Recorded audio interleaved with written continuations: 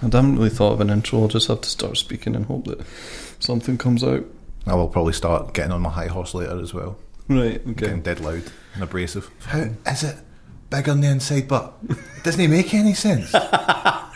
It's a cube inside a... What?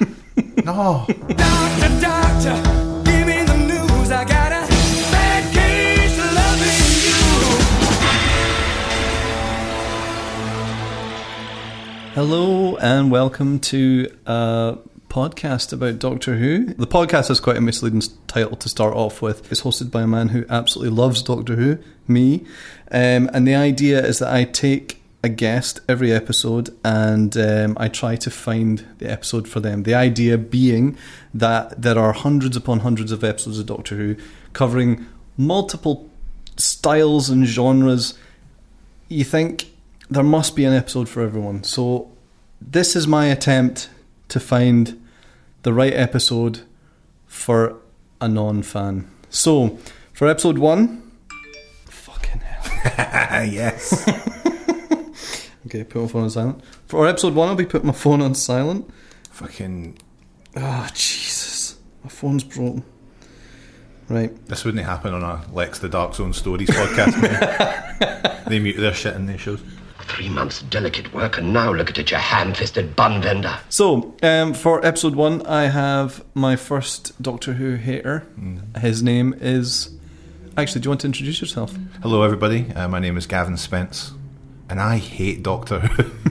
How's that? That's good. That's good. And you fill the... you have the right credentials to be a guest on this podcast. Yeah, that's excellent. Gav. Hiya. Let's start with... what... Who the fuck do you think you are coming on a Doctor Who podcast and saying that you hate Doctor Who?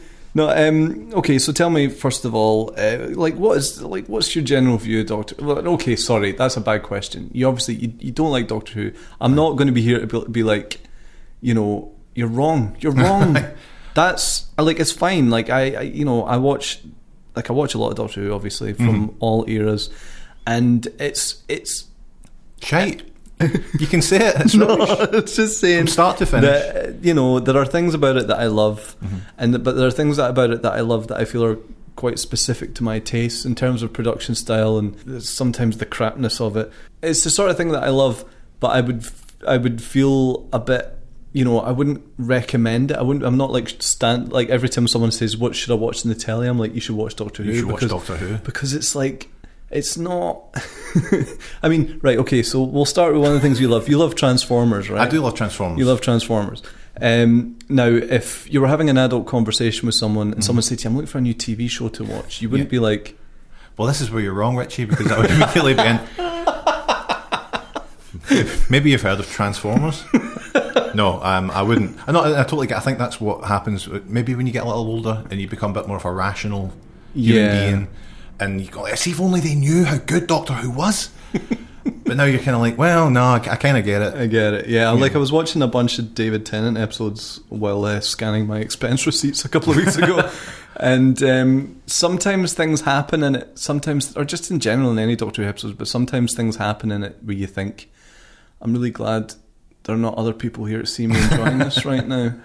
No, come on. I don't want to knock... I'm not knocking it because I do love it. Like, I really, like, unapologetically love Doctor Who. That's part of the reason I started this podcast, but partly an experiment. This could be a terrible experiment. We'll see how it goes. There's a good chance. I mean, you've got me on as your first guest. It's not indicative of quality. Do you even like the David Tennant ones? Yeah. The one where he like that one where he turns into like a wee Dobby house elf? Yeah. And they're all like, Doctor. Even that one. Yeah, I do. Good. I mean, not you to shame at all, because God knows if we were sitting here watching an episode of fucking Beast Wars, Transformers, when one of them dies and I'm sitting there crying, and you'd be like, what is going on? I know there's been a few times that I've watched Doctor Who with a room full of pals that are just like, you know, it's alright, I'll watch it, but like I remember years ago the David Tennant, there was the finale where Rose leaves. Oh, don't. And it's very... Get me started. Not Rose. It's very emotional. And my girlfriend at the time was also heavily into Doctor Who.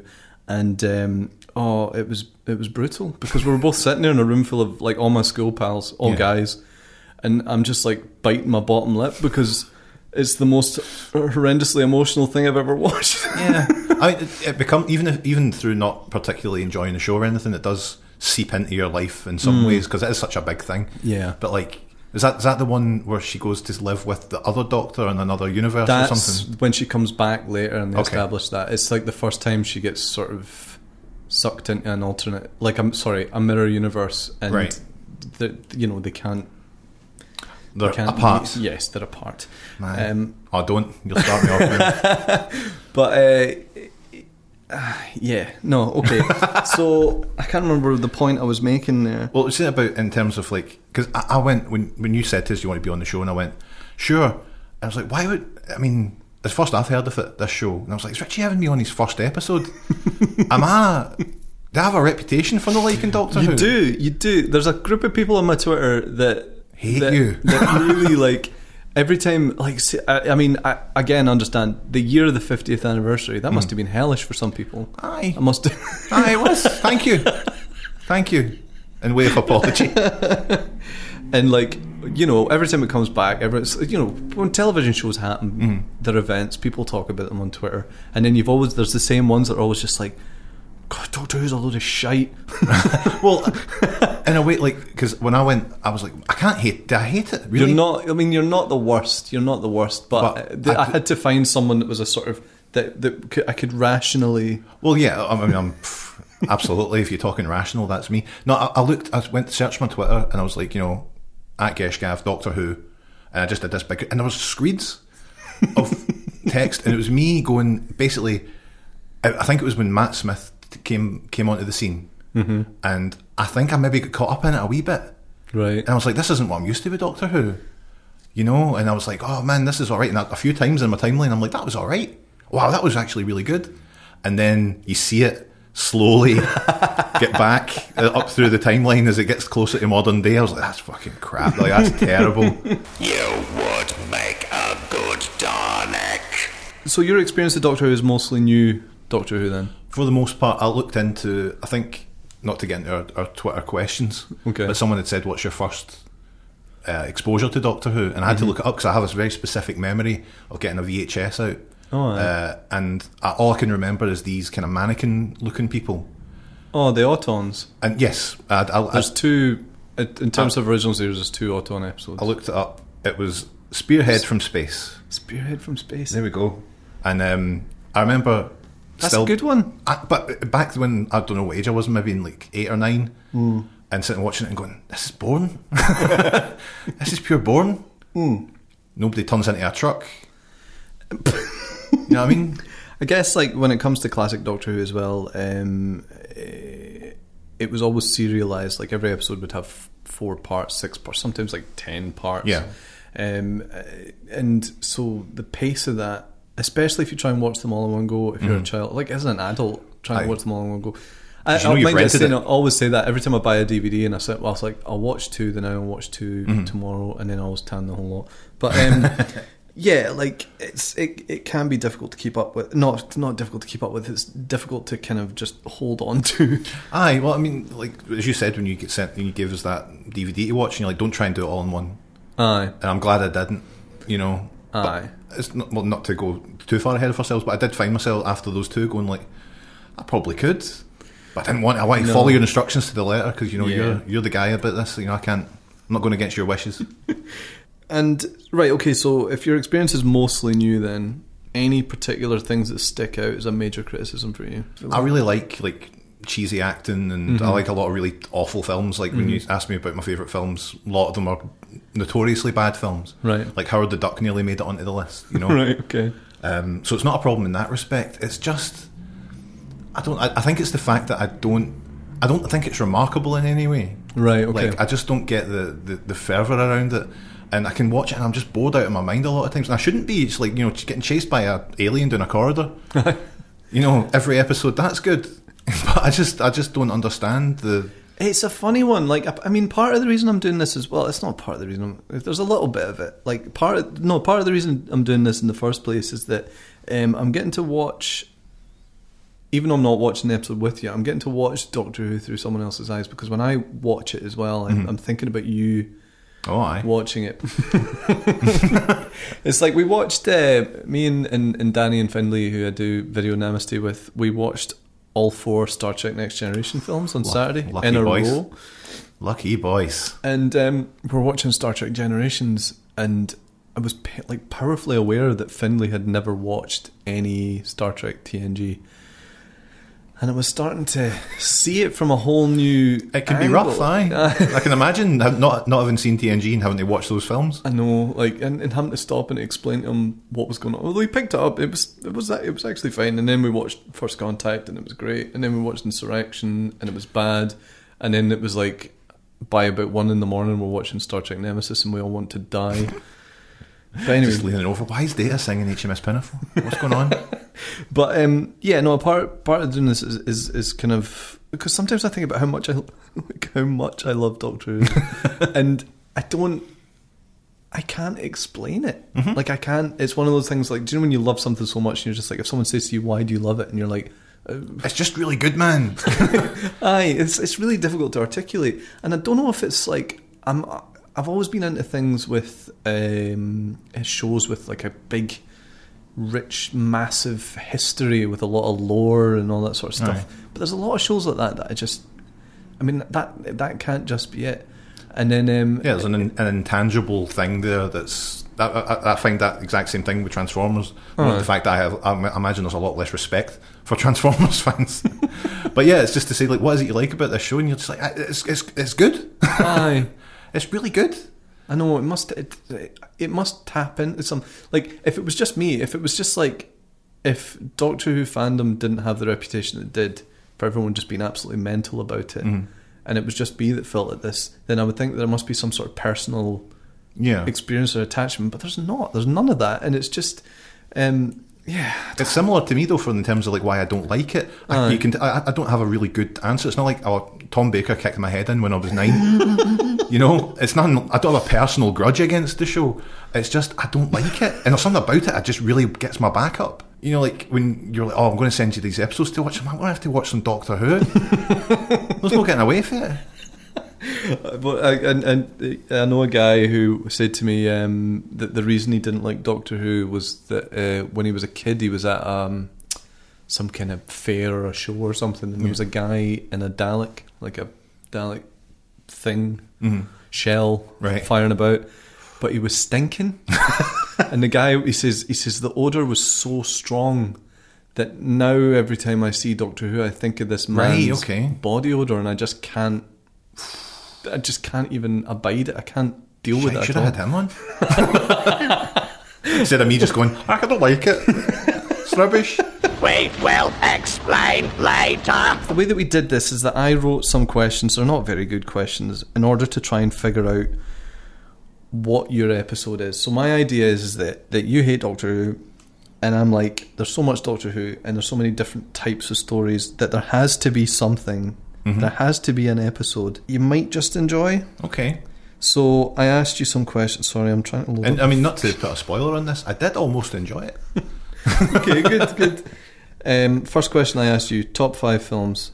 You said I went for actual favourites versus, objectively good films, which is good because I wanted to know about you rather than what films you thought were great.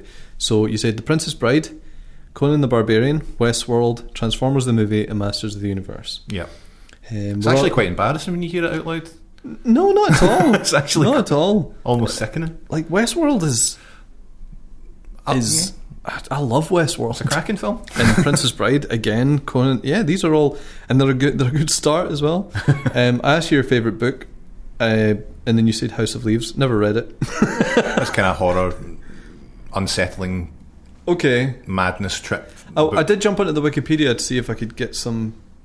There's a bit of a mystery to it, isn't it? Yeah. Right, yes. let's just say that I took that.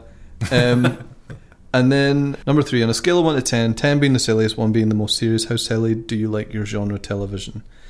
This was obviously difficult for you because you've put your top 5 shows. I asked Gavy's top 5 shows, and I think he was a bit You just named 5 shows, didn't you? I did kind. So TNG, Star Trek: The Next Generation. Sorry, Thank you. Battlestar Galactica, Transformers, obviously, House of Cards, and Game of Thrones. Those last 2 ones were kind of thrown in at the last Right, moment okay. where I couldn't think. But I do enjoy those shows. That's fine. Having 3 biggies in there, that's I can work with that. So you said, as it depends on my mood and the show itself. Love the daftness of Next Generation and the grim sour-faced Battlestar Galactica. In the end, I'm going to say 7. So that's good. That's also good for going into Doctor Who. Mm-hmm. I said aliens or mad scientists. You said mad scientists. And how tolerable are you of dodgy creature costumes? You said very tolerable. Oh yes, absolutely. I love a really shitty costume. So I asked you question 5, how tolerable of you of black and white film / TV? You said very tolerable. Very tolerable. Very tolerable. Does that mean you really like? It's such a stupid question. It is a stupid question. Like, nobody's going to be like, unless I'm going to get like, I remember one of my pals said that his mum was like, wouldn't watch black and white TVs, wouldn't watch black and white films on her TV because she paid for a coloured license. Jeez, really? Nobody like that is ever going to be on the show, so I need to like. Well, it is a weird thing to ask, but in terms of like, I would never say I'm not watching that because it's black and white. Aye. I'm not actively going, black and white films are better, you know? No, I know. I had a friend in college who said that all foreign films are better because you know he's never seen a bad one, right? And you're like, well, it's because like the cream of the crop comes over here. Aye. You know, they don't send Howard the Duck, like the Korean Howard the Duck doesn't come over here, you know. That sounds pretty good, to be honest. I wouldn't mind watching Korean Howard the Duck. Synths or orchestras? You've said synths. That's a funny one. Like, I feel like a lot of people are going to say synths, but like some of the synth soundtracks in old Doctor Who are like when you say to someone like a synth soundtrack now, you think of like something really cool. Synth soundtracks in old Doctor Who are just like, what is happening? Is someone just falling onto the machine and it's just making these noises? Just wanking over a theremin. Well, again, with the thing, like I like a nice orchestrated score and stuff. But then when you say like synths, I'm thinking like John Carpenter sort of. Aye. You know, that's what my mind goes to. Remind me to send you the Sea Devil soundtrack later.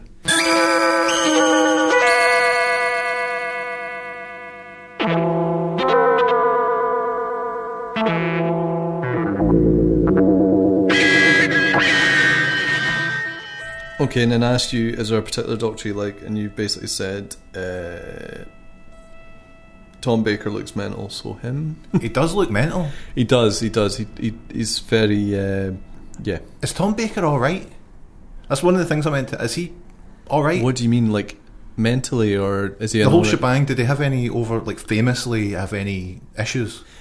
Well, no, I don't think so. But he was a pain in the arse. Right. I get that impression. He was good. Like the good thing about there's a lot. All the actors really did this, but he really threw himself into the part, and he was the Doctor. Yeah. And like when kids saw him and stuff, he was the Doctor, and you know. But I get the impression that to work with, he was like in this episode we're about to talk to, he was always sort of outspoken about the script and then suggesting really daft things that they should do to throw in, and he, like quite sometimes like one of his ideas would make it into the show because it was quite good, but he was always doing things like looking down the camera and all that sort of stuff. Okay.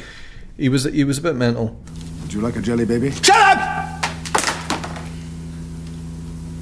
Well, simple enough, thank you would have been sufficient. So I decided, based on some of the information that you've given me, that so you like robots. I do like robots. You like robots. I mean, most classic Doctor Who is this, but you like a good sort of character-based story. Like you know, Next Generation wasn't action-based; it was very character-based. There was a lot of good dialogue and stuff like that. So that's a good start. You've got like Westworld in there, killer robots. So I've decided. An intuitive leap. Partially because of these points and partially because it's a really good episode, I decided to give you Robots of Death to watch. So I sent you a copy of the DVD. Thank you.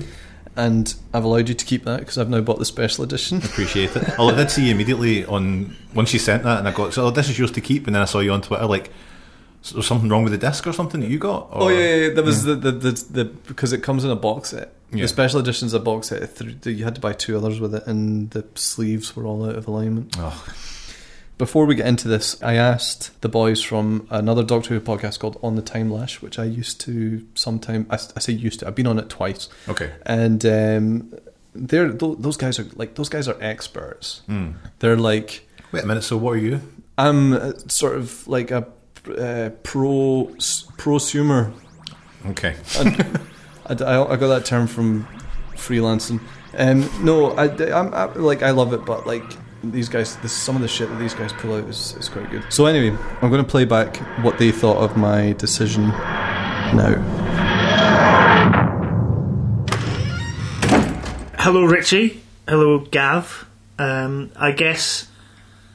Are we? I hope you've given us a suitably austere title. You know, as you've asked for our contribution, like either the Gods of Ragnarok or the High Council.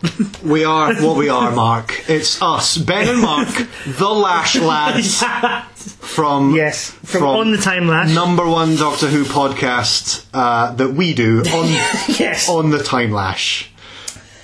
So I've just read what you've sent me. So I believe Gav's quite into Star Trek Next Generation and Battlestar Galactica and Westworld, and you've decided as his first Doctor Who to convince him that he doesn't hate Doctor Who. Yeah.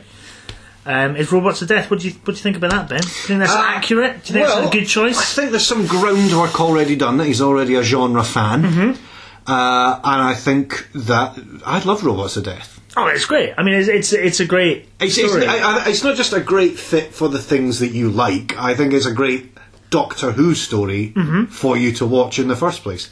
It has a lot of things in it. It's Doctor Who versus things you like. Yeah. In a really great meshing of those two things. It's good Doctor Who. Yeah, definitely. And also it's really high on any poll of, the greatest Doctor Who stories of all time. Yeah. So I think that's always a good place. Although what we're essentially, are we overselling it? Are we going to look like absolute chumps by the end of this when he turns around and goes, "Nah, it was shit"? And should we just maybe get ahead of the curve?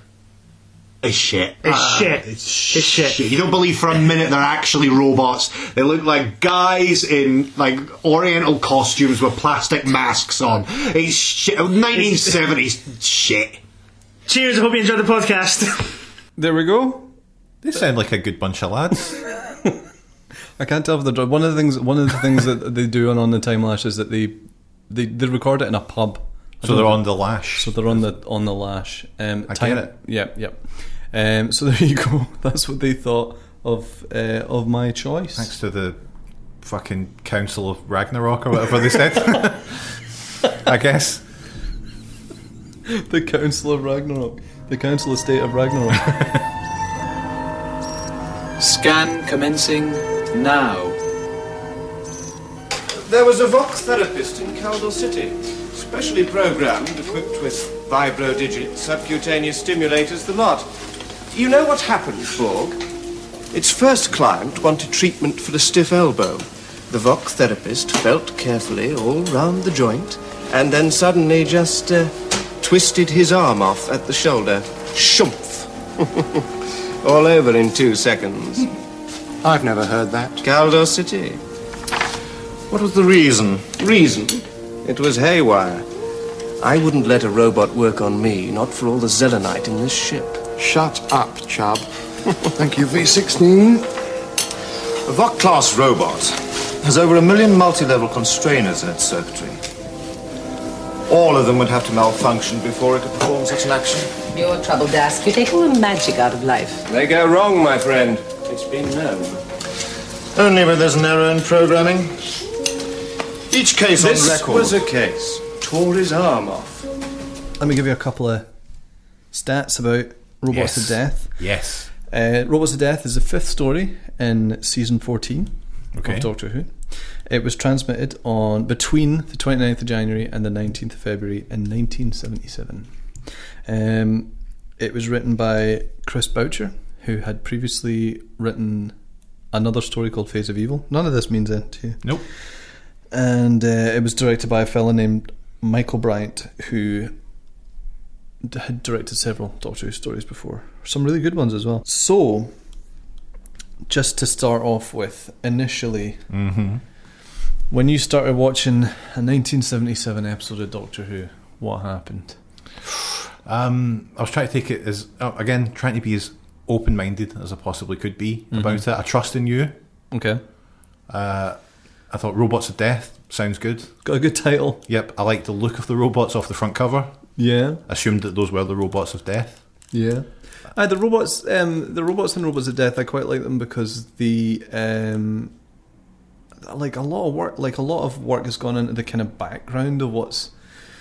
This is the great thing about Doctor Who is that they've got these individual stories and a bunch of characters that you've just met for the first time and you're never going to meet them again. Yeah. And they do a lot of world building and when you hear about like the creative decisions about why they design robots like that, they're there as servants on a kind of quite a rich culture. But anyway, sorry, carry on.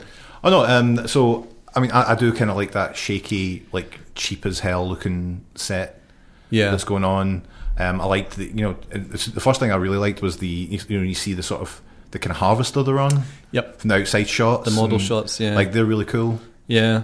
Like there's something about that you don't get things like that anymore. No. Yeah, it's interesting when you go back to an episode like that, especially when it comes to sci-fi. Like sci-fi television, even sci-fi television at the time, like the 60s were producing a lot of genre television. I mean, America was making things like Star Trek and even like shows like the Avengers and all that sort of stuff. They're all incredibly well produced, always shot on film and all that sort of stuff. Whereas, and then you sort of you jump to something like Doctor Who, and you realise that the rate that they were pumping out episodes. Yeah, I mean, it's almost like a sci-fi soap. Yeah, it felt quite. Yeah, it did have a kind of soapy feel to it, and it doesn't feel knocked together. It's not like they bashed out in a weekend or anything. But there's that feel to it that like it was all very off the cuff, almost. Yeah, I mean the other thing, the Robots of Death, I think it was there to replace another story, but because they could only shoot in a studio, they needed a kind of claustrophobic set, and so Robots of Death it's not unusual, but it stands out in the sense that it's a completely studio based story. There's and they did that thing that the 60s and 70s and actually 80s telly did, where they shot exterior stuff all in film. So the texture and the style and everything would change, but then all the studio stuff, you're talking multicams, and it's got a completely different shooting style. So I think Robots of Death is a really good is a really good example of studio stuff because they've written a really great script to go with it. But anyway, sorry, I feel like I'm interrupting you. Not in a lot of ways. I'm feeling like I'm just enjoying someone who knows what they're talking about talking about it. Okay. One of the things and pretty early on, it hits you that this is like a murder mystery. Yeah. Which I really like as well. I like a lot of murder mystery stuff. So getting to like who done it kind of deal, I was really into at that point. I'd totally put it down as someone who it wasn't. Right. They switched it on me. I mean, what were your expectations of that? Like, because the story's called Robots of Death. Yeah. Was your expectation not just like something's happened, like the robots are pissed off? Aye, the robots, there's some issue with old story. Because it's like you forget as well when you're watching old sci-fi that a lot of the tropes and a lot of the things that you're now just like, ugh. Like they weren't like that at the time. Yeah, it was new back then. So when they don't follow that trope, it surprises you in a kind of pleasant way, I think. I certainly didn't, not to get ahead of ourselves in the story or anything, but I didn't see until they do set it up in like episode 3, the sort of what's happening. Yeah. But so you're kind of not blown away entirely. Yeah. But certainly I didn't expect that to be the culprit was not who I expected it to be. Which again is what makes a really good murder mystery. Yeah, totally. So stylistically, you were quite into the production style. Yeah, I really liked I liked the sets. I liked the costumes that everyone was in, especially what you call the main, like the captain. We've got his name down here somewhere. Commander Ivanov. He's good, like a proper like Ming the Merciless kind of look to him. Looks like he's got proper like golden Virginia breath. And I can't remember I wish I'd wrote down the line, but there's an amazing point at a few times it breaks. I had to look into the actor to make sure he was Scottish because there's times where Is he Scottish? It breaks down at one point. He's just like, "Oh, Doctor Who, what's going on?" And I was like, "Why is he suddenly Scottish?" So I had to look him up, and yeah, he's from Glasgow. And who are you? I'm the Doctor. I assume you're in command here. Yes. What are you doing here? Just standing here talking to you. I should be very careful if I were you. No doubt you would. What are you doing on this mine? Well, we're travelers. We came here by accident. Oh, I see. 100 million square miles of uncharted desert, and you just stumbled across us. Well, it's a small world. Yeah. I suppose it's also a coincidence that as soon as you two arrive, 3 of our people are killed. Well? Oh, sorry, I thought it was a rhetorical question. Yes, it's just a coincidence. I didn't even... Oh, bringing some facts to this show. Nice work. Those Time Lash guys. Or whatever they're called. Do you know what, actually, the last time I was on the Time Lash... Last time I was on the Time Lash... Yeah. We discussed Robots of Death. But I've forgotten everything. Maybe it's because I had a couple of drinks. I really hope he's from Glasgow now. But we didn't even discuss that. Oh, we didn't. A fresh set of eyes, that's what's happened here today. Yeah. No, totally. Commander... is it Uvanov? I've got a feeling it's Uvanov. I've written it down here. Uvanov. Yeah. I'm really... This is one of the problems I do have sometimes with Classic Who, is following everyone's names. It's not with Classic, it's TV in general. When a drama has lots... When people are referring to characters that aren't on screen at the time, I'm like, who's that Yeah, which again? one is that? Especially as you say, that you're getting these characters for 4 episodes and you'll never see them again. Aye. So, like, you don't feel necessarily you need to. And they've got really unusual names as well. Like, one of them's called Chubb. Zilda, Borg, Tooze, Dask, and Pool. Pool, man. Oh, Pool's incredible. Talk about just your classic ham overacting. I know. Goon show. I loved it. I know. Yeah, we can come to that in a bit. So, we start the story, we introduce the characters. It does that. It does a very good. It does a lot of world building. I think it's really great. Like, you get a couple of lines of dialogue from characters, and you get a very strong idea of their background, like just instantly. Yeah. Like Zilda, I think it is. Uvanov says a line to Zilda about her family not being as rich as they used to be. Yes. And they just say that it's a founding family. So you think so this culture had these important families, and you know, there's this whole, without going into too much detail. Yeah. And it instantly, like, just daft wee lines like that really, like, instantly tells you what's going on, what kind of culture it is and everything. In fact, I think there might be books, or there might be a novel that's based on the planet. But it's this thing, like... And I haven't read it. What? But it's the sort of thing that I would, like, when it comes to Doctor Who spin-off media that doesn't involve the Doctor, I just don't... No books, no audio tapes. There's a lot of audio. But, no. Anyway, I'm not going to get into that. So then we get our first scene with the Doctor and Leela. So this is kind of your introduction to this is your first Doctor Who, classic Doctor Who. Yes. Sorry, this is your first classic Doctor Who as an adult, as a grown man. Human, and you've got Leela and the Doctor in the TARDIS. Yeah, Tom Baker is so weird and like otherworldly. I wasn't expecting it because you get like when you're watching like modern ones and they're all kind of acting kooky and weird, but I don't feel like he's putting it on. In a way, obviously he's playing a part, but I feel that he's like there's something unhinged about Tom Baker that I like. It is like you can imagine someone's like he's an alien. I'd be like, fair enough. I really liked him. Aye, you feel like you can have a laugh with Tom Baker as the Doctor.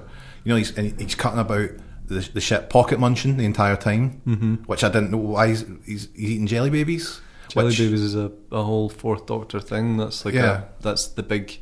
I didn't know that there was a big thing. I was talking to one of my mates. He's like, he's eating jelly babies. He's like, aye, that's what he does. It's like, that's a great character point, isn't it? I know. It probably makes me a bad Doctor Who fan, but I don't know how the jelly babies thing came about. No, if it was an improvisation thing but like Tom Baker is obviously he is for a lot of people he is the Doctor. He's also the longest running. He's done it for the longest amount of time, but a lot of what modern Doctor Who takes. A lot of stuff that he does. I mean, I think a lot of the modern Doctors take stuff from every one of them, but and then kind of make it their own. But Yeah, when he came in, it was you just come from John Pertwee. Now I love John Pertwee. I love Third Doctor quite a lot. But yeah, you're right. It's the big mad hair and the bohemian look and the teeth. The teeth. Oh my God! There's a moment like, I think it's after the first cliffhanger, sort of when he's in the hopper and it's all raining down on him, and he gets out and he gets this huge smile, and it's so good. And I was just like, man, he is wild. I love it. No, his smile is so good as well. No, you're right. And he's not. Would you say he was a handsome man? I'd say he'd probably be a handsome silhouette, right? But when you see up close and personal, like, he feels like he's quite dangerous. Do you not think? Aye, no, he has that. Like, when there's moments like, he doesn't, like Doctor Who, to my knowledge, Doctor Who doesn't really get in fights. No. Or anything like that, but there's some struggles at one point, and you think Tom Baker would destroy you. He's like a tall man, a big fella, and when he's like, at that moment, I don't think there was any acting going on there. I think Tom Baker just went into his savage mode and just grabbed the guy. No, you're right. There's a whole funny sort of relationship with the Doctor and violence, because obviously nowadays, like, it's a strict, he is non-violent, he's a pacifist, and he is through the whole series, he is. But the Third Doctor did a lot of judo chopping and stuff like that. Right, okay. And obviously there are the struggles and stuff where there's, it's just kind of pushing and pulling a wee bit, bit of play fighting. But that's like, even like that, where the stuff I completely no idea, like when it came to like Leela. I'm like, who's this? Is she she's like a cave woman, or? What do you mean in the sense that what's her role? You mean about companions, don't you? Oh no, yeah, okay. So, but yeah, all right. You mean where did she come from? Yeah, who is she? So Leela is like, she'd just come from the previous episode. So the companions previous, like, you had like Sarah Jane and Philip Hinchcliffe wanted to bring in he was the producer at the time. He wanted to bring in a sort of quite a much stronger, like someone who's like the role of the companion always seemed to be the person who gets in trouble. Okay. And needs to be saved and all that stuff. But Leela's more, she's action woman. Yeah. But the whole cave woman thing, she so she's a sort of descent. She's in a tribe. She came from a tribe who'd descended from this crashed survey team that had landed on that crashed on this planet, and that had regressed into a kind of slightly more tribal mode. Right. So she was part of this tribe, and she ended up coming along with the Doctor. Okay. So all the way through the series, it's kind of weird. So she doesn't have the weird, like, she does a little bit of, she asks questions in a really kind of naive, simple way, but she doesn't take any shit. No, she was very capable. Yeah. And you don't expect, I guess it's just, we don't give the people in decades by that much credit when it comes to stuff like that. You're like, oh, she actually could hold her own there. Well done, hen. You're just like, totally. It's just, it's a very strange point. And of course, Richie, something for the dads. Huh? God, see, every time they talk about companions from old Doctor Who, they're always prefixed with dad favourite. Yeah, something for the dads. You don't see it so much these days, but you used to see it a lot, like dad favourite Sarah Jane. God, come on, R.I.P. Waiting for Match of the Day to come on. I don't understand what's happening. Robots can't harm humans. It's the first principle. The second principle is that humans can't harm robots. I know, I've tried, and they don't bleed. Okay, so you did one episode. You did two episodes in a row. You bombed through them quite easily, didn't you? 2 days, 2 episodes a day. I think it's because it's the first episode that ends in the cliffhanger when he gets into the hopper. Aye, that's right. Yeah, so I was like, shit, how's he going to survive a hopper? This master of time and space. My favourite thing about that scene is I'm going in with the wee ever ready dad torch. Yeah, that's really good. And that's a moment where it cuts to film. Aye. Oh, no, of course, yeah. I forgot about that. I was like, I wasn't expecting that, Let's just go somewhere on location to shoot inside a hopper. Inside a hopper, Yeah, so you did 2 episodes in a row. How did, when you got to the end of episode 2, how were you feeling? I could have gone on, I think. Yeah. It was just, things going on in the house. I've got a busy lifestyle. Okay. Got a lot on. Aye. Richie. And I thought, I'll just take your advice on it, and I'll just maybe, because you don't know, maybe I would watch the other 2 and be like, I shouldn't have rushed it. I got bored. That's just what I advise you to do. There are probably listeners that have a completely different opinion on it. Shouting right now. I remember, they used to, sometimes you get them on, I don't know if it's when you got them on tape, but they used to do, for the American releases, they would do, a movie cut. Right, okay. where like the whole episode would just keep going until it came to an end. And then the episodes are only 25 minutes long, so 4 episodes is like, it's an hour and a half. Yeah. And I almost found it a bit much. Yeah. To cope with. I think it's good that there are nice little 25-minute breaks. chunks. Yeah, I think that's good. Like I think I am more inclined to try more stuff. Mm-hmm. If I was going to try more stuff, that it's in little chunks. Aye. Because at least I can get a taste for it and go, I don't like it. It's like some of my favourite episodes are like 10 parts long as well. It's just, you wouldn't. No, I wouldn't have. Like, I wouldn't. Yeah. I would have read the Wikipedia. Oh, it was cracking. Really good. I know. There's always like, or if you look at your phone and you suddenly realise you've missed a really important line of dialogue. Like, suddenly everyone's doing something completely different. Well, I kind of wondered a wee bit about Leela, because I was like, everyone seems just quite cool with the fact that she's just a cave woman. Clearly. They're all in like their decadence. Do you know, I never even considered that. And they're all just like, you're a bit mental, aren't you? Aye.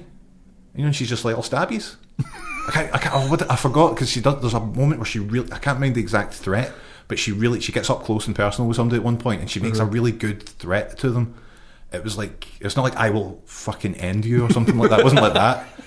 But something I was like, she's like pretty crazy. I will cripple you. Yes, something like that. It's along those lines. Yeah, I remember being like, whoa.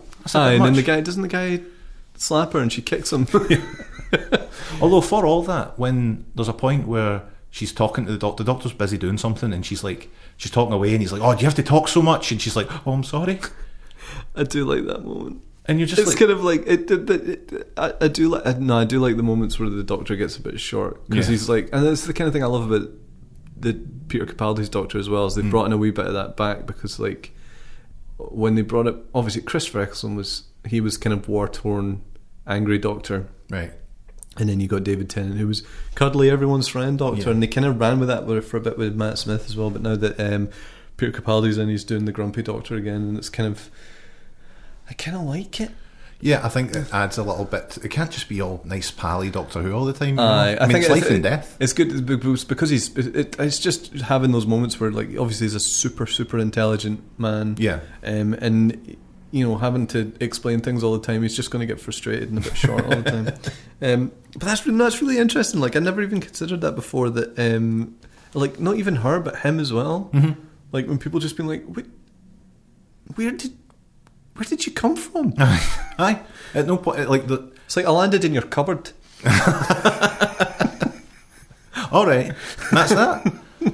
I think it's when they find them. Obviously, they are kind of made the scapegoats for the killings of these robots of death. Yeah. And everyone's just like, found two folk. They're the killers, right? I mean, hands washed of that. Aye. And you're like, you are all taking this in stride. Does this happen a lot? Is there a lot of murder and people appearing out of nowhere, and that's some of our co-workers have died brutally, and 2 people have appeared in the cupboard.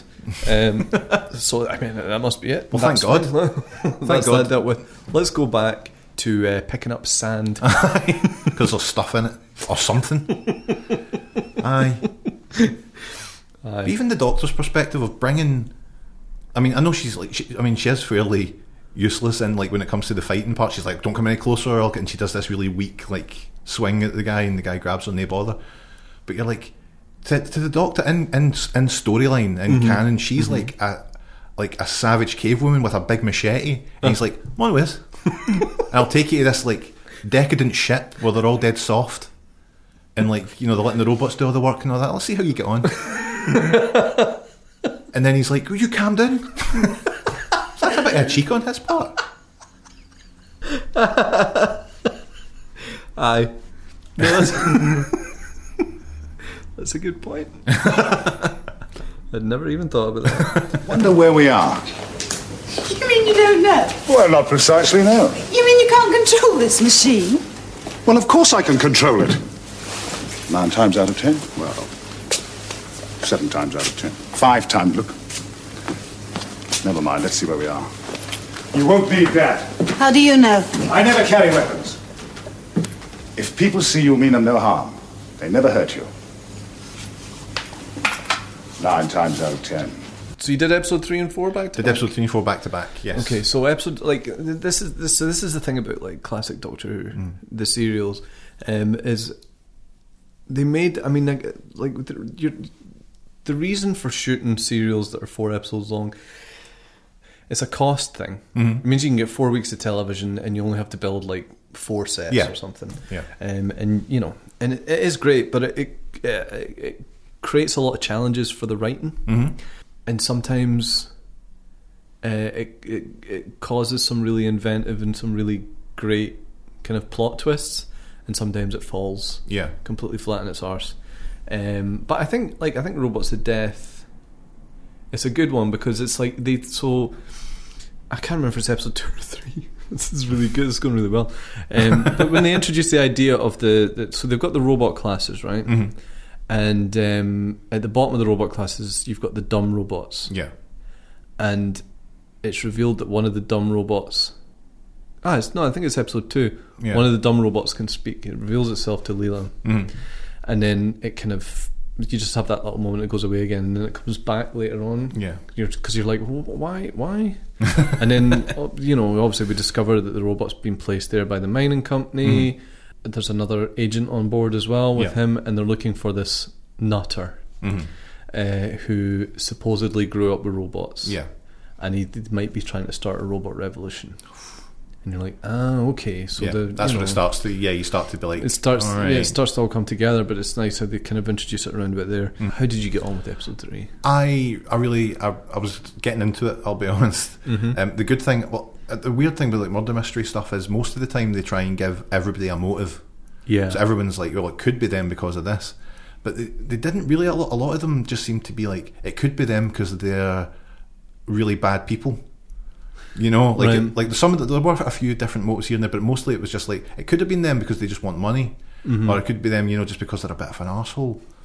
It's just like there's a lot of Doctor Who like he's evil. That's why he wants to do it. It's because he's evil. Yeah, it's the motivation. Whole thing. Like the Master, it's like why are you doing this? It's because I'm evil. Yeah, I mean it's as good a reason as any. Yeah, I suppose. I mean there are just bad bastards out there. No, that's true. That's true.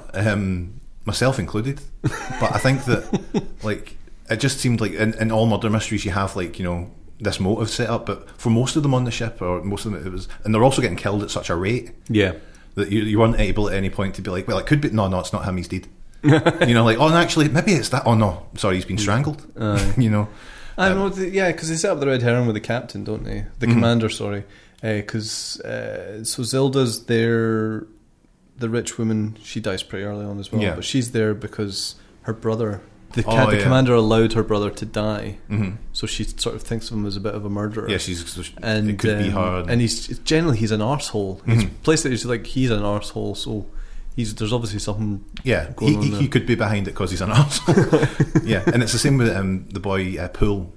Yeah, because he's just so like. Throughout the whole thing he's so dodgy and he's like I'm your pal and you're like it must be him, and then he locks Leela in the room. But the funny thing is I think it's episode 3 where they reveal that there's a secret person in a secret lab controlling the robots, and they put a weird effect on his face, and they're like I don't know if it was someone's intent to be like, right, we're going to put the weird effect on his face so that the viewer still can't tell who it is. Yeah. But it's like he's got very distinctive eyes. Yeah. And there's no amount of whispering that's going to hide that. Yeah, it's very strange. I thought like as soon as you're like, right, that's him. And I thought that's such an odd choice, because they could have done anything. They could have had static, they could have, but they just basically showed you them. Like, but I mean, like this gets back to one of the other things about classic Doctor Who is that. So I watched that on my TV in the house. My TV, I watched it on a 32-inch TV, right? Right, showing off, bragging. And the thing about TVs in 1977, they were really wee. Like when you look at classic Doctor Who, like you're sitting watching it. Sometimes you're watching it on like a 46-inch TV. It's like nobody had like. When they were making Doctor Who in the 70s, they would thought like this is going to go out in the telly, and they didn't even get repeated. They just went out and then they never appeared again. And you would think that, and that's that. It's like it's disposable telly. And then you're sitting years later, you're watching it on a 46-inch TV, and you're like, Christ, that looks a bit... It's a bit ropey, isn't it? Is there not precedent for them losing episodes? There's definitely there's still a lot of missing episodes. I mean, this is obviously it's a sore point for a lot of Doctor Who fans, but I'm sure they'll go over it. Like way back in the 60s when the BBC filmed stuff, they would wipe, because tape stock wasn't expensive, they would wipe the tapes and use them again. But another thing they did is they would transfer them onto film and then sell them for syndication. Right. So frequently the way an old episode of Doctor Who will turn up will be in some weird place or in a collector's loft, or because people keep film. People like to collect film. Yeah. Like, you know, a couple of years ago, two complete stories were found in the back cupboard of a Nigerian telly station. Wow. Which is mental. That is like crazy. It's mental that the episodes can still pop up after, you know, that nearly is crazy. 50 years. I imagine that must be very exciting as a fan base as well. It'd be like, there's Doctor Who you haven't seen. Aye, and it's here. Yeah, and here it is. I know. It's a sore point for me, because like my favourite era for Doctor Who's I love the Second Doctor. Okay. And his ones are like the most sought after. There's very few of them complete. I was going to ask you who your favourite Doctor was. It's two. But yeah, no. So yeah, no. It's like you said that with a really defeated. I know. No, it's two. It's two. But yeah, no. It was disposable telly. It was never meant to be. You know, there was never meant to be someone podcasting about it 30, 40 years later. You know, look at us now. Look at us now. Can you imagine? Like, can you imagine going back in time to the 70s and being like, look, I recorded this podcast. Yeah. And they'd be like, you what? Showing them your phone. I wonder how that does affect people doing TV these days, whether they know, because now you know you've got a legacy almost. Like that's, you know, when they're making my favourite TV shows like House of Cards. I think this is going to be around forever. Aye. You know, people are going to be able to watch this in 500 years. I think. Well, I mean, I think it's a big effect on TV, because I think a lot of bigger writers are moving to TV because they have more of they have a larger canvas. But I think there's a lot more creative freedom in TV, because obviously the big expensive films are like they're written the way they are. I mean, there's obviously. I mean, don't get me wrong. Films are films. I love films, but yeah, with TV, I think. Yeah, you are right. It must be a whole other world. It's moving more and more towards the cinematic. Like, we don't have to. Everyone knows this, but yeah, I think since the 90s, like more and more film stars appearing in TV shows and stuff like that. And I think it's for that reason. Like, telly is not disposable anymore, because it's no. But do you think that had an effect on Doctor Who when they were making it back then and going? Because there is a blasé kind of feel to it in terms of like, let's just get it done. You can imagine them just all being like, "Fucking go, just get it done. Who cares? It's for Wayne's." I know. That is an interesting one. Like, I wonder what they were thinking as they were doing it, because obviously it was massive. It was massive. You know, there was the viewing figures for episodes of Doctor Who at that point were higher than anything now, and well, it's because there was less to watch, obviously, and less to do. Yeah. But so I mean, they're obviously taking pride in it, and like there's a definite. A lot of work went into it and a lot of effort, and like you can tell, Robots of Death is a good example of that, because it's just like Robots of Death has got a lot of that stuff where you're just like, why did you even bother with that's amazing? Why did you bother even doing that? But it's bother giving them those tinfoil shoes. But actually, there's a story about the tinfoil shoes and the thing, because they put so much effort into making the costume, and the director came in and was like, I've got to get a lot of shots of feet, right? And they're like, are you? The designers are like, so this is maybe an example of that. The designers are like, are you joking? So they just had to quickly wrap some. Yeah, wow. It's weird though, because like when we're talking about like things like Doctor Who, like they're being worked on, like we love them now, you love them now. I couldn't care less. But no, the idea that you think that the things you love, the people that were making them at the time had that love, but they don't necessarily. Like, when I'm a big also fan of like a lot of 80s properties like Master of the Universe, and when you do see documentaries, or I get a lot of books about like the art behind them, and the artists will there are always interviews with them, and they're always like, what's your favourite character? And they'll always be like, I don't fucking know, like He-Man, like, to them it's a job, you know, and then, and once it's done, and they don't think about it again. Like guys who wrote comics, and they'd be like, "What do you think was your best storyline?" And they'd be like, "I'll be honest with you, I don't consider any of them good." You know, like I'd wonder how much of that is in like things like that back then. No, but I mean, like it's interesting watching the special features on the DVD. Those get people in to interview them, and I do, again, I find myself wondering like how much have they had to be refreshed on what happened? Yeah, because it's like for sure. Aye.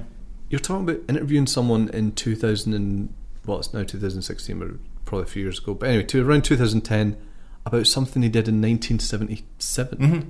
And it's like, I couldn't tell you what I was doing. So I mean that kind of says that it was a big moment for them, because they're part of somebody's childhood. They're part of someone's personal history, and that's got to be something. And the funny thing about Doctor Who, I think back then, is that you watched it, and then as you went on, the story probably got better in your memory and it looked better. Yeah. And then all the DVDs came out and you were like, oh. But that's the thing I like. Yeah. But no, I know what you mean. I think it's interesting when you see people talking about stuff like that, and you're just like, I mean, you can tell that they probably enjoyed working on it and it was an exciting thing for them to do, but it's like, it was a job. Yeah, but they'll finish that and went on to do like The Bill or something like that, you know, or some other TV show. Totally. Like, I remember seeing Alan Oppenheimer, who is the voice of Skeletor from He-Man, doing an interview, and he's like, "Can you do the Skeletor voice?" And he was like, "Oh, it was like this," and he was like, "I'll get you." What was his name? He-Man. And it was so heartbreaking, because like, why does if Skeletor can't remember He-Man's name? Yeah, like, I love this stuff, you know, but it was heartbreaking. So I wonder. I'd like to see your heart broken in a similar way. That's all. That's all. Aye. I don't think I've had a moment like that with Doctor Who yet. There must be something. Someone should. If anyone's listening, find the moment that'll break my heart and send it to me, please. That's one of the most Richie things I've ever heard. Okay, so I'm gonna bring talking about Robots of Death to a close, I think. So by the time you got to the end of episode 4, there's that like, so you've essentially watched a film's worth of studio television and folk running up and down corridors. How were you feeling towards the end? What was happening? I was just quite like, once you do the reveal, I felt that towards the end they must have been like, what time is it? And like, we've got 8 minutes to finish this entire story. Right, come on, hurry up. Right, okay. Get that laser into his brain. It was just, I felt that the ending was, because I was quite into it, and I was like, oh, I'm liking just how schlocky it is, and it was quite loose, and. What I really liked was the big plan with the helium. It's so good. I thought it was really clever. Like, it is. No, you're right. It is. I was super like the control. He controls the robots with the voice. So you go in the cupboard, Leela, with this canister of helium, and then his voice will go up, and they won't recognise his voice. They won't recognise his voice, but mine won't. That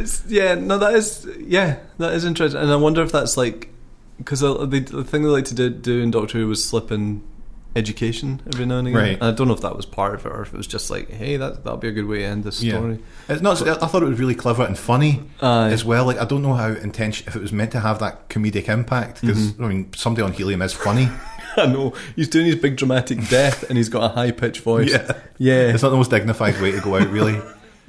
But yeah, I just thought it's like something I'd never sid before. Big needle in the back of the head as well, and a big needle. I mean, even though it was robots, I was like, ooh. How sad is it for that? Oh, when D84 dies. Oh my! I had a real connection to that robot, which I didn't. I think out of all the characters, I was the dumb robot. Yeah, I think I identified most with him. No, it was a good. I think it all comes together quite well. Like, it's that thing. It's like, you understand why action scenes have to be shot and choreographed the way that they are. Yeah, because just filming a scuffle from a particular angle and just being like, there we go, they had a wee fight. Yeah. No, it's one of the things that suffers. But I always like sometimes I like to think of Doctor Who, like, especially Robots of Death, is very much, it's kind of like a play. In fact, Robots of Death is so much like a play that it has been adapted into a is that right? stage show. Like, wow. I think when I say that, I mean it's like some fans got together and made a... Oh, okay. But like, there is a stage version that was made... I hate the fans, so I couldn't care less. Only official stuff for me.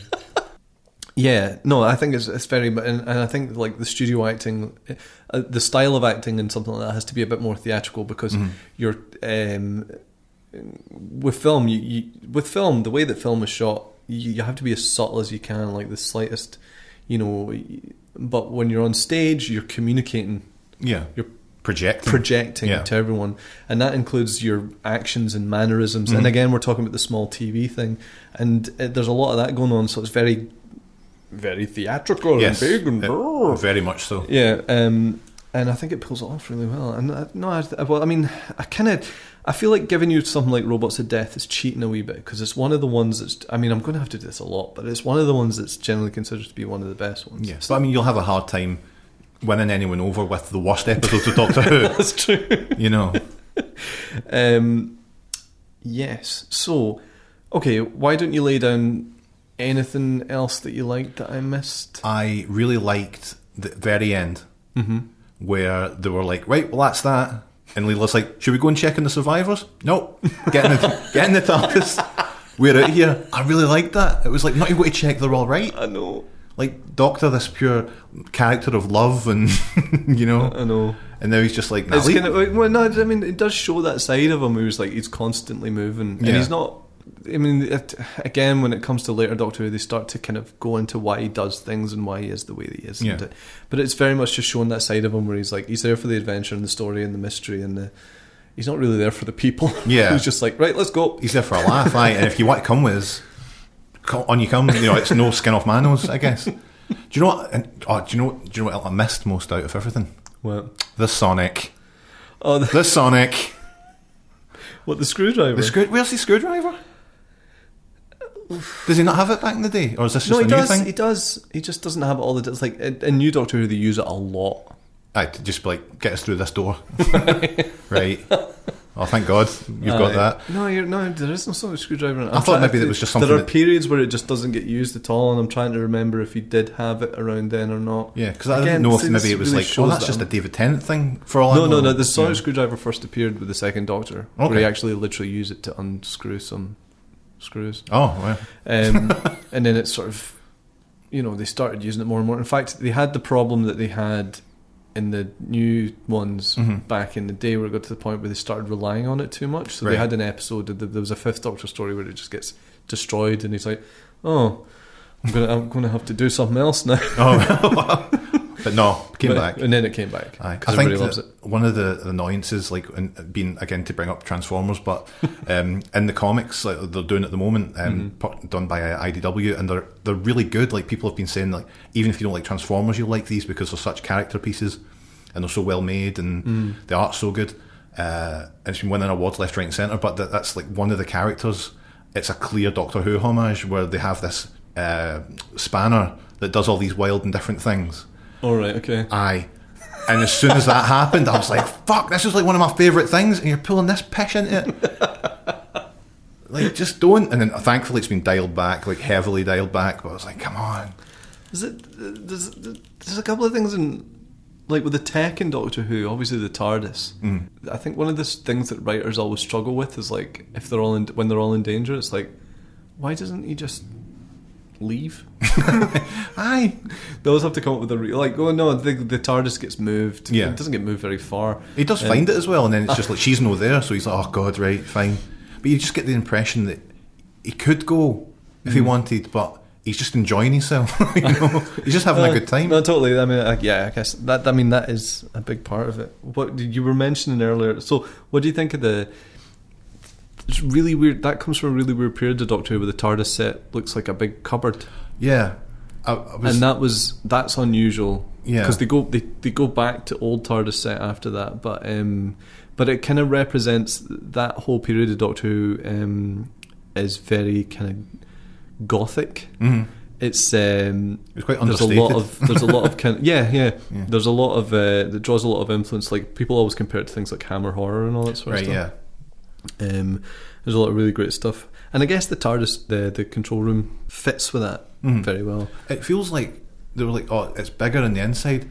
It's not that much bigger on the inside. Like it's less impressive to me when you're like, like you go into like the Tennant era and it's like a live and kicking set.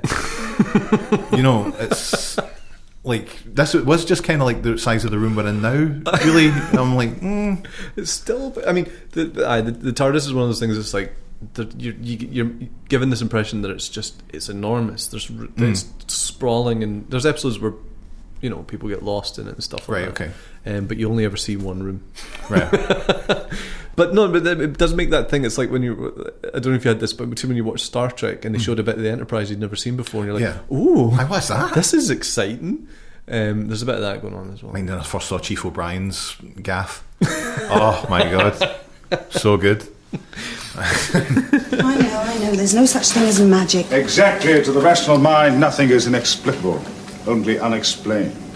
So, explain to me how this TARDIS is larger on the inside than the out. All right, I'll show you. It's because insides and outsides are not in the same dimension. Which box is larger? That one.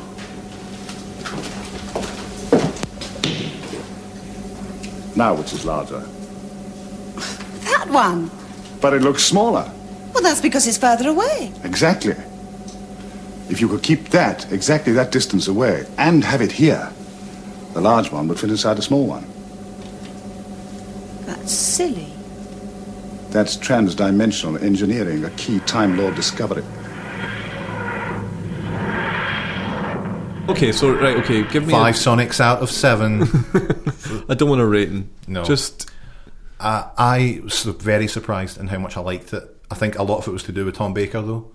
I really liked. I think I very well may look at more Tom Baker episodes. Okay. I don't think it's really. I know that I still will not enjoy the more modern stuff. Yeah. Okay. But I am more keen to go back to that. I definitely want to see him picking up Leela. I want to see that happen. And maybe even the episode after. Like, what's the after this? Oh, I'm springing this on you.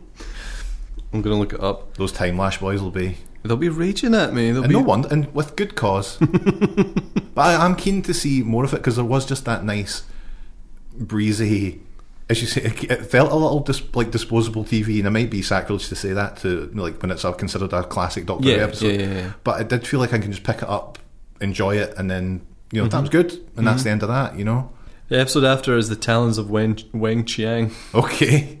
Do you suggest which I actually watch it? Again is high up on the... Okay. But there's some questionable makeup decisions going on in terms of what would be acceptable now. But anyway, it's a good episode. Plus Tom Baker and a Deerstalker Sherlock Holmes get up. Very nice. Yes, I'll be into that. I do enjoy Holmes. Is there anything you didn't like? I mean, it's kind of hard for me. It feels like almost you're picking on some indefensible thing. I think you've done a very good job of being very open-minded about it and dealing with what it is. Yeah, I think you've got to take it on face value. Remember what time it was made. Again, I don't feel a lot of times that we give people from decades by enough credit in terms of what they do. Like, that's quite progressive for those primates back then in the 70s, But I think sometimes we give them too much credit as well. It's like, no, we could read books back then. You had phones back then. Aye, can you believe it? But no, I think I had a really good time with it. I think the biggest praise I could probably give it is that since I was a little boy, I've been trained to want a plastic representation of the characters I like. Right. Okay. I like Transformers, so I want Optimus Prime. I want these I want all these toys based on that. And I was like, I don't know what that was. I would quite like a wee robot of death. They're good. I know that's it's the genius of the robots of death as well, as they do look like action figures. Yeah, that's it. I was looking online. I was like, should I get it? Can you get them? I'll maybe order one. Yeah, I think you do get when you get the wee corpse markers with them as well. Nice. I can see that's it. That's bike reflectors. That wee fandom thing where I'm just like, oh, nice, you get the wee markers as well. Totally. Okay, cool. So you had a good time with Robots of Death, and you fancy watching more. So I consider this first attempt, or this first experiment, or whatever the hell I'm going to call it, a success. You do that if you like. I still hate Doctor Who, Richie. It's fine. I'm just happy that I found one that you liked. Mm-hmm. That's actually all that I wanted, and I wanted to enjoy it with you, which I have done. Excellent. One of your robots could have done it. And that's your great theory, is it? Well, my friend, robots cannot kill. They're prime directive. I know. It's the first program that's laid into any robot's brain, from the simplest done to the most complex supervoc. But suppose someone's found a way of bypassing it. I asked some people on Twitter for some feedback. How do you think that went? Probably went really badly. Let's have a look. Okay. Nobody better say anything snide about Doctor Who. I'm sure they won't. Okay, so Bob the Scutter asks, if you don't like Doctor Who, why did you agree to be subjected to this? I am a big fan of Richie Morgan, and That's a good answer. when he calls, I will always answer. Oh, Jim, I'm not. Let's Hug Bros asking stupid questions. Jim, come on. He's asking questions about Transformers. This isn't a Transformers podcast. I don't know. Are Transformers robots or aliens? They're both. Right, okay, good. Cormac Donegan asks, Richie, what methods of coercion are you going to use to get the more vocal Doctor Who dislikers on the show? There are people that I'm just like, you're just not going to bother. No, but I mean, I think I'm quite good in that terms. It's your first episode. You want a quick win. You want somebody who's soft, and ultimately disposable. Like, yeah. You don't want somebody who's actively toxic. Someone who's like an episode of Doctor Who. So there, I'm not going to get the real haters that are just going to be like. Did I mess up earlier by saying it was disposable? Did that offend you in some way? It's fine. Good. Let's Hug Bro asks, Richie, most of your friends like robots of some description. Will you eventually run out of robot-centric episodes? I read this earlier and I was like, I think he underestimates how many robot stories of Doctor Who there is. There's certainly more robots Doctor Who stories than there are friends of Richard Morgan. Nickel Hay asks, how long do you think you'd both survive as a companion? It's difficult. I don't know. Like, does he have male companions? Yeah. I didn't know that. Sometimes. Not often. Yeah. I don't know, actually. That's a good question. I think I'd be done for like. There's a lot of running involved. Aye. And I wouldn't even run for a bus or a train. That's I'll a be good like, point. I wouldn't even die. An alien wouldn't kill me. I'd have a heart attack. My heart would explode. Barry asks, what is Doctor Who's real name? Is that a thing? Actually, there's like the. Come on. And the Doctor isn't his name, obviously. It's a title he's given himself. And there's... Given himself? Yeah, it's a bit... No, you're right. No, it's a bit... Yeah. Jeez. It's a bit high and mighty. And there was like a whole series about like, no one must know his true name. Okay. And all that sort of stuff. Or what? And then it was a whole red herring. I don't know. It was... I don't really know how that turned out. I'm strangely like interested in that. It was kind of. It was always about. It was about like, what is the Doctor's name, or the name of the Doctor and all that sort of stuff, and it ended up being a big lead up to revealing John Hurt as the War Doctor. Okay. And the idea was that the Doctor's name is it's a title, but it's a promise, and because John Hurt's Doctor wiped out the Daleks and his own race. Okay. He broke. He wasn't a Doctor. Right. So he is not. He's kind of like, he decanonized himself. Right, okay. Because he's technically the 9th Doctor, but he's not. I'm sorry I asked. Yeah, no, I'm sure. It's got Danbot 007 asks, what wood panel console room, final verdict, fucking nightmare to polish, I'd say. It would be a nightmare. Oh, I didn't really think about that. I don't polish my own house. I'm going to polish in there. Do you think there can't be a lot of dust in the TARDIS, surely? It's a super space vehicle that maybe doesn't need dusted. That's that. I mean, we covered the wood TARDIS, but I kind of like it, but I'm glad it went away. Yeah. Owen Mackie Gamezilla's asking daft questions about the Doctor's willy. What does he say about the Doctor's willy? Does the Doctor piss? Imagine how long you'd have to spend adjusting to having a new willy after regeneration. It's a fair point. Well, I mean, yeah. No, I'm sure it's an issue. Why isn't there a female doctor? Was Catherine Tate not the doctor for a bit? No. Am I thinking of something else? No, you're just getting confused with a thing where... You asked me a question before and you didn't like the answer. I guess that's true. I should not delve into these things. I was talking about this with someone recently, actually. Like, it's obviously it's not canon, but there was a Red Nose Day special Doctor Who where Rowan Atkinson was the Doctor. Oh, shit, I bet that was hilarious. And at the end of it, he regenerates like several times into various celebrities, but the last Doctor he regenerates into is Joanna Lumley. My goodness. But they're doing a lot of it, establishing that, like, throughout the show, there's lots of things where Time Lords regenerate into women and men, and he's just not done it yet. Pablo asks, what is he a doctor of? Well, the answer that he gives in the show is everything. Ah. Stuart asks, if you could be killed by any robot, who would you pick and why? I would quite like to be crushed under the sexy robot heel of a baddie Gundam lady. If that's at all possible. You channeling Guy Woodward. I'd like to have my balls kicked off. Like Carter's Greys Like from to be Iron-Blooded Orphans. And what if someone was driving Optimus Prime and he turned into... Would they be crushed to death? Yeah, but you'd have some hard on. What a way to go. That's how I want to go. Change my answer, please. What if you were... There was one that turned into a tape, wasn't it? Yes. What if you were trying to tape the top 40 on a Sunday and... and what? And he broke your tape deck. No, I wouldn't like that. Not my tape deck. Fuck.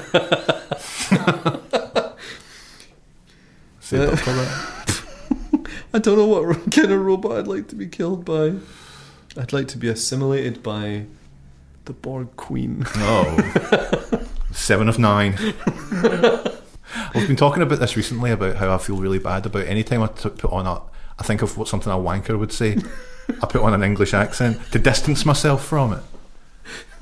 It's a bit radio DJ at the same time, though. Yeah. One for the dads. Or football commentator. Yeah. Cormac Donegan asks once again, Richie, what's your favourite story from your least favourite Doctor? Gav, which Doctor is the sexiest? Canon only. Do you want to take that one? What's your favourite story from your least favourite Doctor? Hardball question. Say with your least favourite Doctor. Oh, your least favourite. What about him with the hat? The straw hat? The kind of fat one. What's his name? Yeah, I think you're getting two mixed up. You thinking of Colin Baker? Yes, sorry. Yes. I don't know if he's my least favourite. Like, see, the thing is like, what with the advent of audio stories and all that sort of stuff, I love all the Doctors, so try to decide which one I love the least. I mean, if I say Colin Baker, no, maybe it is Colin Baker. Paul McGann? No, see, I love Paul McGann. Yeah, okay. I love Paul McGann. No, actually, Colin Baker was kind of interesting because so it's maybe Peter Davison.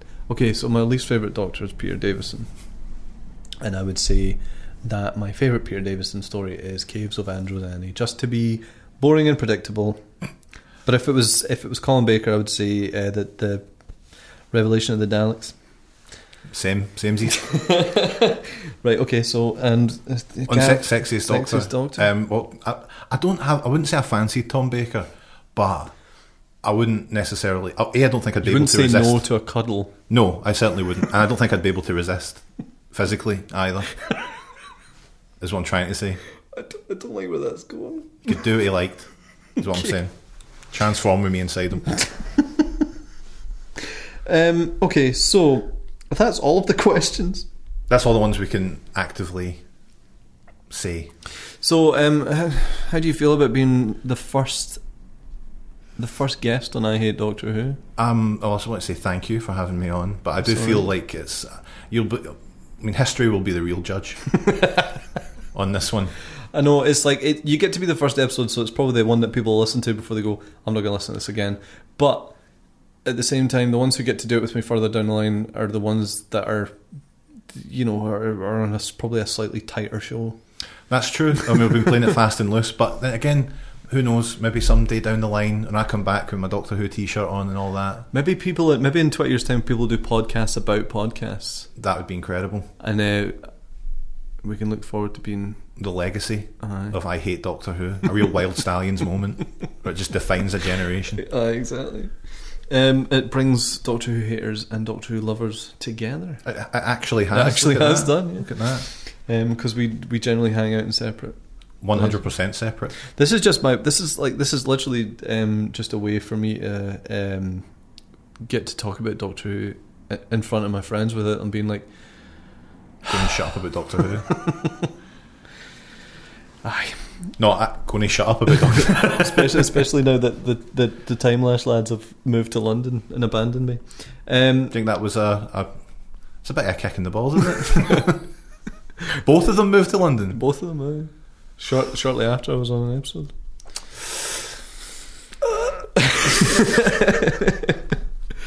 Anyway, Gav, do you want?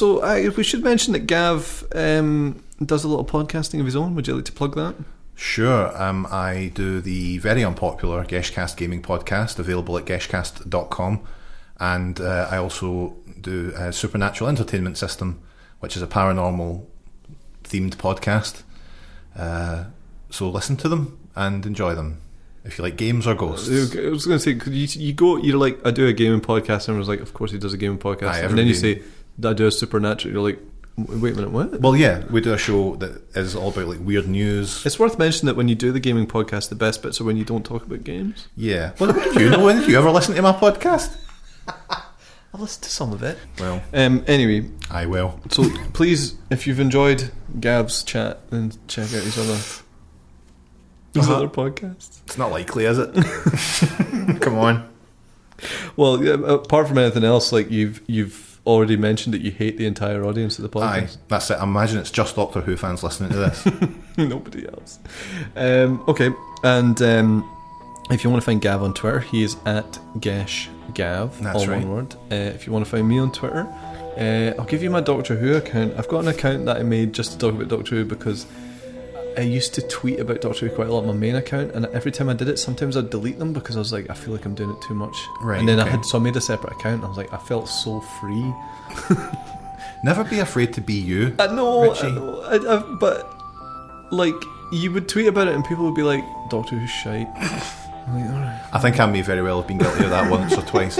But it becomes a bit of a thing where you're like, when someone you know and like is like, I really like this, suddenly you got being an arsehole, the urge to go like, that's rubbish. It's crap. You do. I hate it. No, I mean I'm guilty of that as well, so I can't really even play the victim here. But so my Twitter, Doctor Who Twitter handle for this podcast now, I guess, is at Bobby_Davros. That's good. Which I'm amazed wasn't taken. I thought that today. Even incredible. That's a high level enough Doctor Who gag for me to get. And I was like, how do you get that? So go and follow it because it doesn't have many followers, and I like to tweet about Doctor Who. Well, it's fair though, and I will say also, if anyone does want to follow me on Twitter, remember if you're thinking right now, come on and slag off Transformers. Please remember that I can dish it out, but I cannot take it. Please don't slag it off, man. I can't take it. So thank you very much for listening. Come and find us on Twitter and say hello if you don't know us already. And I hope this has been as interesting an experiment for you as it has been for me, Gavin. It certainly has. I really can't thank you enough for opening my eyes. Okay. I wish I had something sufficiently sort of Doctor Who-y or something to say other than bye. Bye.